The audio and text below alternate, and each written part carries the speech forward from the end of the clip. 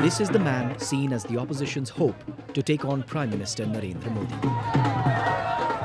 Congress leader Rahul Gandhi is travelling across the country asking voters what they want. This is a question you will have to ask yourselves every day. Unemployment, inflation, this is your future. Well, going by the support over here, it seems like a vote of confidence, at least from the supporters of Rahul Gandhi for the Congress party. This is a very significant, politically significant constituency of Amethi, which had always belonged to the Gandhi family.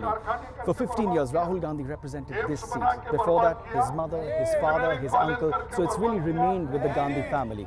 Until 2019, in a shock defeat, the Congress party lost to the BJP over here. So can he win them back? An hour away from the noise of the campaign trail, I meet 65-year-old Shabbir Khan in the village of Chachkapur in Amethi. For generations, his family has voted for the Congress.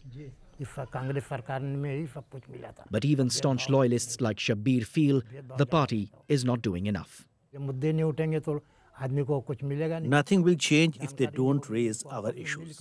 Rahul Gandhi needs to roar like other politicians. He's a good man, but that's not enough. If he speaks with more conviction, it will be good for him, for the party, and for us. Since India's independence, the Congress party dominated the country's political landscape. From 400 seats in parliament in the 1980s, they were down to 52 in the 2019 elections. To counter the BJP's rising popularity, in July last year, opposition parties joined hands to form a united front. If this alliance wins, our country will win. But in less than a year, there are cracks in the alliance. Key partners have left, joining the BJP, and others are bickering over seats. You're not worried about these differences? I'm not worried. These are differences. We have to recognize they are differences. But a divided house isn't going to be a problem. We're not a house divided. We are a house with multiple voices. But multiple voices of dissent as well? No, not necessarily dissent, divergent points of view. These differences, though, are casting a doubt in voters.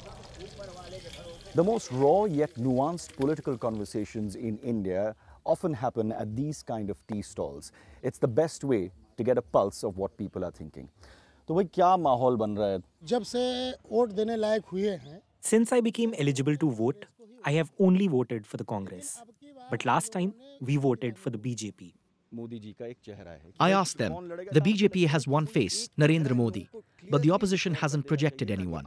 Do you think they should? बिल्कुल, यही तो हम लोग सोच रहे हैं. Absolutely. That's what we are thinking. There has to be a face, that this is our candidate. There is no leader here who can take our problems to Rahul Gandhi. They need to build our roads. Whoever builds this road for us, we will vote for them. There is no bigger issue for us than this. This is interesting because in the middle of all the national issues that are being debated, for the people over here, something as small as building a road to connect this village to the city is as important to them. And just on the basis of that road being built, they'll vote for the party that gives it to them. Young people here are roaming around without jobs, and prices are rising. Do you think religious politics will give the BJP political mileage? They are gaining votes only on the basis of religion. If they set religious politics aside, they won't even get 100 seats in parliament. They should talk about development. They should stop this Hindu-Muslim politics. Carrying on the conversation over tea, I asked them what their message to the Congress party is. Rahul Gandhi should realize he won't get votes just by waving at crowds. He has to find a way to listen to our problems. Just a cross-country roadshow short of elections is not enough. When you are in the opposition, you need to be hungrier. You need to be bolder, you need to be more imaginative, and above all, you've got to work harder. I think if Mr. Modi is looking like a front runner, I think the full credit for this anomaly has to be given to the Congress party. The opposition says they are up against a lot more. Multiple raids, several arrests, and over 140 opposition MPs suspended in the last session of Parliament.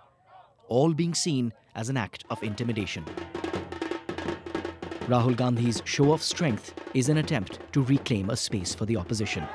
But can these crowds turn into votes? And can Rahul convert this roadshow into his victory lap?